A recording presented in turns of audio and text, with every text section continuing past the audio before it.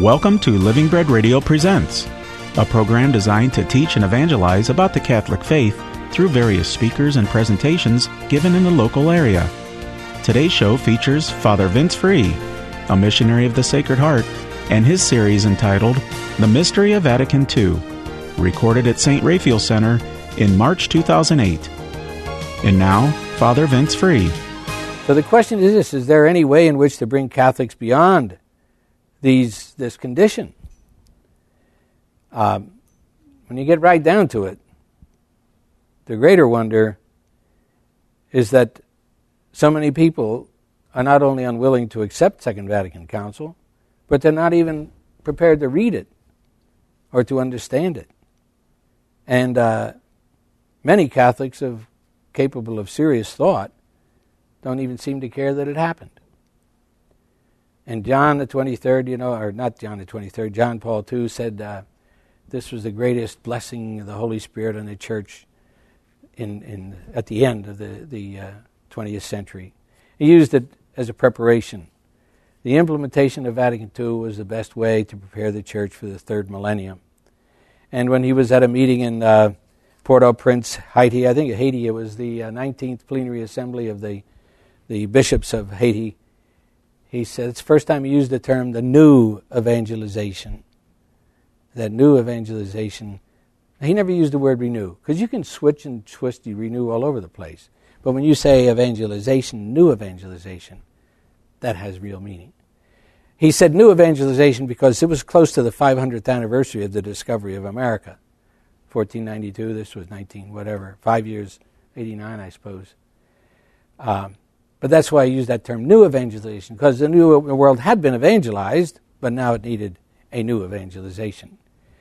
So the question we have to ask is this: should we declare the Council a lost cause, to be taken by some as the whipping post for all of the Church's current ills, or by others as a fanciful dream now fading into disillusionment? Oh, those are your choices. What do you think? Well, one thing that can be done is, first of all, to clear away the misunderstandings and misgivings that cause people fear and anxiety. And I think that's, although it's not very inspirational, it would at least allow people to look at the real issues. But is there any way in which to dissolve all the confusion and rancor? And there's a lot of that. If there's any hope, as you might guess from what I've said, it lies in the direction of establishing the purpose. Why was the council called? Not in trying to prove what it was or what it said or what it didn't say. And this is really what most of the arguments come down to. They said this and it didn't say that and so forth. If you do this, if you understand why was the purpose, investigate the purpose, it does two things. First of all, it goes a long way towards removing the threat of unacceptable change and understandable anxiety about being subject to the arbitrary control of people with their own agendas. That's what happened to a lot of people, had their own agendas, and then people were forced into this or that pattern of behavior, conduct, or belief, and that was wrong. So going back to John the 23rd, beloved by all, we can see that he was as deeply concerned about peace and human progress as were his predecessors. He was determined to see the Church become more of a factor for good. Paul VI was a kindred spirit. I didn't mention there the Mater et Magistra and Progressio Popularum. They were encyclicals written by John the 23rd and Paul VI. And especially Paul VI's witness to the UN. That was, when popes didn't travel, Paul VI went to the UN. And that's when he said, that we have to invite all people to the table of humanity. It was a very powerful speech he gave. And also his apostolic exhortation on evangelization in the modern world. These really exemplify what the Second Vatican Council sought to achieve: to enter into a saving dialogue with the world in order to share what the Church had found to be at the heart of humanity's search for meaning and peace. In their minds, the minds of the Council, Pope John the 23rd and Paul VI, the time for adversarial relationships had passed. So with this as background, we ask then this pivotal question: was there a need for a council? If there had been no need, there would be little reason to accept the council. if there was and still is a need, there would be equal reason to accept it. Again, some people are against the council because they said, all councils before this were called because of some problem with a dogmatic statement. This one was called when we didn't have any problems about dogma, and then it occasioned all kinds of problems about dogma because they didn't understand those two things. So at this point, two things are clear. The church, at the time of the council, faced a monumental task. Two, the church was not adequately prepared to accomplish the task, to get it done. I mentioned what Alfred Delp said in one of my talks. He was a Jesuit priest who was in a Nazi prison, and he wrote a very good book. It's worth reading. It's Meditations in a Nazi Prison. It's like an Advent. It's time for the time of Advent, preparing for the coming of Christ. And he saw that Christ had not come to the world. And one of the things he said in there was this: in spite of all right reason and orthodox belief, the churches are coming to a dead end. Not just the Catholic Church, but all the churches. But does it mean they were irrelevant? They weren't doing any good for humanity? Everybody went to church, and the church and the world went to hell. That's what it was. And that's not the way it's supposed to be. So they faced a monumental task, and the church wasn't prepared to accomplish the task. Now, I want to return one more time to this liturgical reform to try to illustrate what I mean. Liturgical reform was, of course, the thing that got the most attention and caused the most rancor. This can serve to illustrate what happens with the loss of a higher purpose, the why. Worship, of course, is a fundamental concern. As spiritual beings, without worship, we die. So what reason might we have to change our worship? The reasons I gave before, if you recall, were to make the symbolic action more meaningful and to engage the congregation in a more active participation. Isn't that nice? Make the symbolic action, liturgy is a symbolic action, make it more meaningful, and engage the congregation in active participation. Now, you take notice that this doesn't look to any purpose beyond worship itself. Let's talk about worship. Yet once we define the church, as the council did, worship must become meaningful in a very specific way. It's not just meant to keep God in a constant state of repair. Here's what the council said. By her relationship with Christ, the church is a kind of sacrament or sign of intimate union with God and of the unity of all mankind. She is also an instrument for the achievement of such union and unity. That's from the opening paragraph in the Council's dogmatic constitution on the church. So why do we worship? Do we worship just to save our souls? Or why do we worship? Just so we don't fall into sin? We worship to be transformed into a communion of people, a community of people, a people of God with a mission to bring the good news to the people of the world in desperate need. Prior to the council, most people experienced public worship as what? As an act of religion very similar to private prayer. You went to church, and there was really no understanding of the communal dimension. And there was little awareness of the liturgy's potential for promoting reconciliation, for imparting a sense of corporate identity, for building community and strengthening solidarity across ethnic and racial lines, and finally for giving shape and substance to a Christian's readiness to bring about the kingdom of God. I'll tell you a little story just to illustrate this. One of my brothers, Joe, was director of sales training for RCIA in a time when RCIA sold all the TVs and all the stereos and all this stuff. And he had to train all the what do they call these area, the directors. And he did this out of Indianapolis, the home plant, the corporate headquarters of RCIA.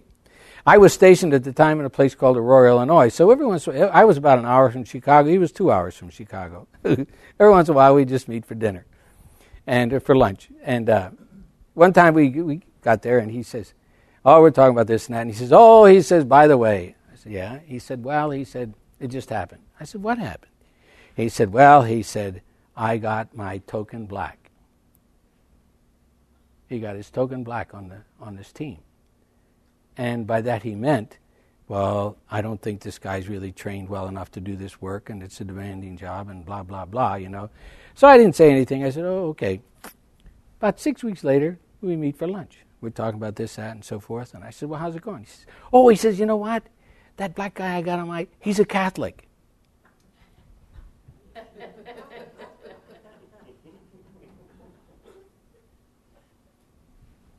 See, common worship does develop trust and does give you a different perspective on other people. There's a lot of things that happen when we worship, even to my brother Joe. So that's what we have to understand, is that when we talk about liturgy, the liturgy is to bring us into intimate union with God and to equip us for the task of living and proclaiming the good news of God's love. Under this rubric, changes in the liturgy would be aimed at transforming us into a unified body with a mission, identifying us as the people of God, bonded in respect and love for one another, and fortified in the Lord to go forth to proclaim the gospel in word and deed to people everywhere. Now, if that's what you do when you go to church, hey, your liturgy's working. That's a much different picture than the one that most Catholics were given. Even with this good understanding of the reasons for changing in the liturgy, and with the highest motivation to become a more visible and caring community, a congregation will still find change difficult. This merely emphasizes the importance of the why over the what or the how. The why is what matters. Public worship takes on greater meaning when it is seen as the avenue through which God enters the community. Now, one of the big problems after Vatican II was these liturgists came out and they said, do away with these private devotions. Right? Terrible. Because it's in private devotions that you develop a habit of prayer, where you actually understand, bring God into your life, your personal life, so that when you go to church, you know how to pray and you can enter into this communal worship. But if you don't have a private devotion, you go to church and you know what you're going to say? I don't get anything out of the liturgy. Of course you don't get anything out of the liturgy. You don't even know how to pray, let alone worship together with others. We'll return to Living Bread Radio Presents after a short break. This is Monsignor John Kozar, National Director of the Pontifical Mission Societies in the United States. A man of words. This surely describes the late Archbishop Fulton Sheen, a master communicator who brought to millions the message of the missions and the teachings of the Church. But perhaps Archbishop Sheen would have us treasure most his silence. 1 hour a day, each day of his priesthood, he made a holy hour before the Blessed Sacrament. Archbishop Sheen drew on that lifelong intimacy with Jesus in the Blessed Sacrament as he spoke and wrote. Find the time each day to place yourself in the Lord's presence, centering your life on Him. It's a lesson from the missions. Brought to you by the Pontifical Mission Societies. To learn more about becoming a missionary right where you are, visit our website at onefamilyinmission.org. Remember, if you're baptized, you're a missionary. Through prayer and sacrifice, in word and witness, we're all part of this one family in mission.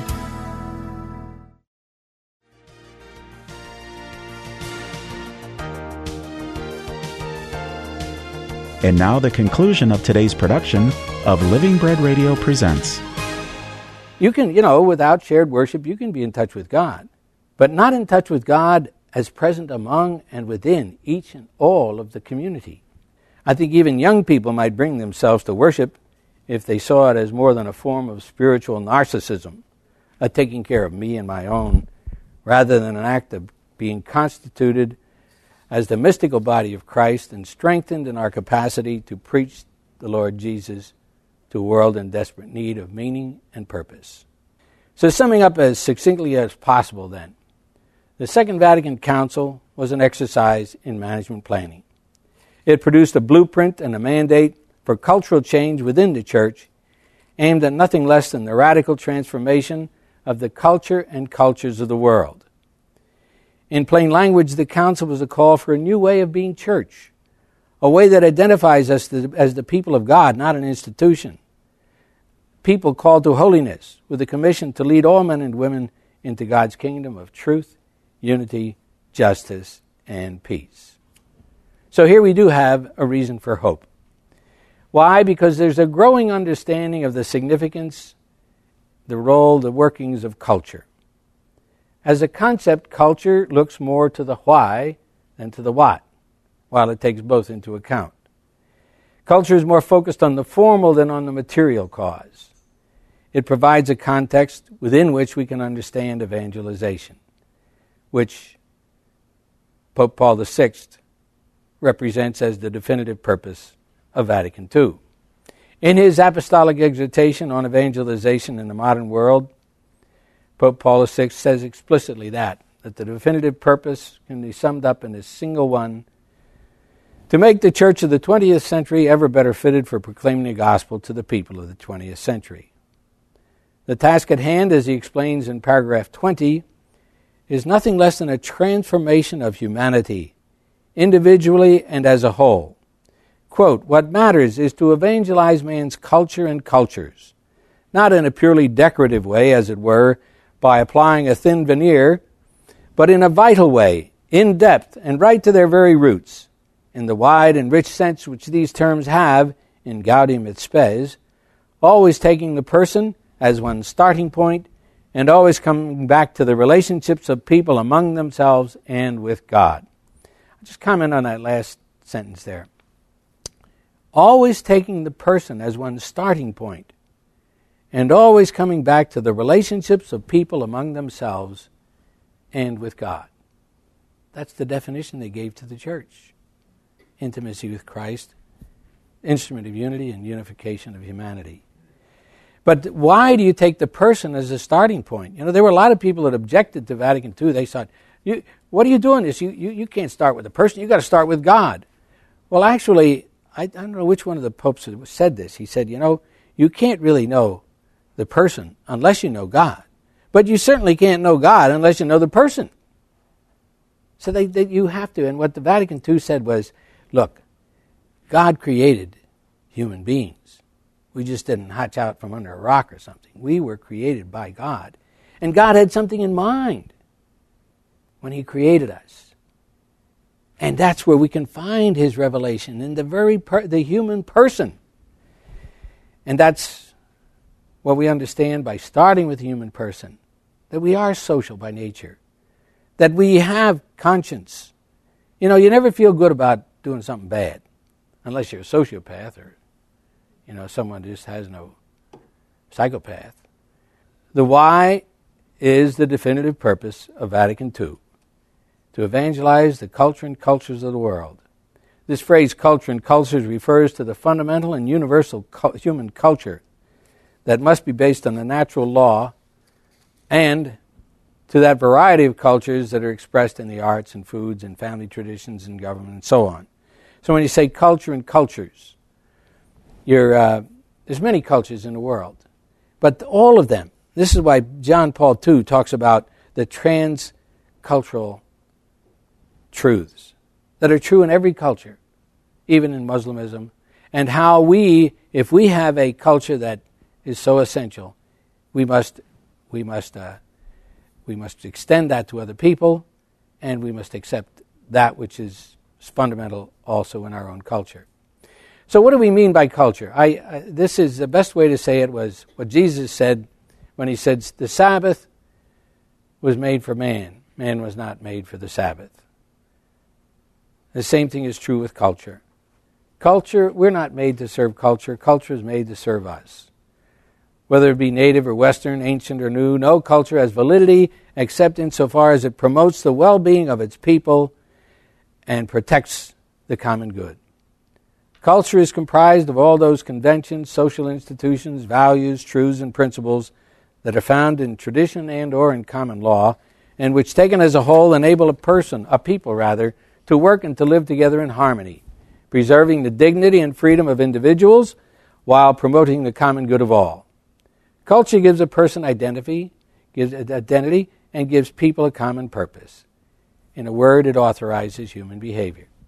Now, religion, or the lack thereof, is always a significant element in the culture of people. In fact, the word culture comes from Latin cultus, which means worship. And the importance for religion is especially preserving and celebrating values, and setting up social signposts that promote or prohibit certain forms of behavior. Within the larger civilization of any time or place, religion has a culture of its own. If you take the religious culture of the Pharisees, for example, what was it? It was extremely rigorous, ritualistic, self-serving, focused on externals, and lacking in compassion. In fact, it turned the whole purpose of religion of worship upside down. It was meant to draw praise on them rather than to give praise to God. The culture that Jesus proposed in proclaiming the good news of God's love was opposite to what the Pharisees espoused. They wanted power and privilege. Jesus stood for mercy, kindness, forgiveness, human solidarity, justice, and peace. He brought a practice of worship that began with interior conversion, and which recognized the exclusive and absolute goodness of God. The Second Vatican Council, in calling for personal conversion and for a total reorientation of our lives to God, proposed the same culture. Remember when the rich young man came up to Jesus? Jesus was about to go on a journey, and this rich young man comes rushing up and dramatically falls to his knees before Jesus and says, "Good master," he says, "what must I do in order to attain eternal life?" And the first thing Jesus says to him is, "Why do you call me good? God alone is good." Whoa. And then, the rest of the story. This guy, he says, Jesus says, "You know what the commandments are, do those, And the guy says, "Well, I've done these since I was a youth."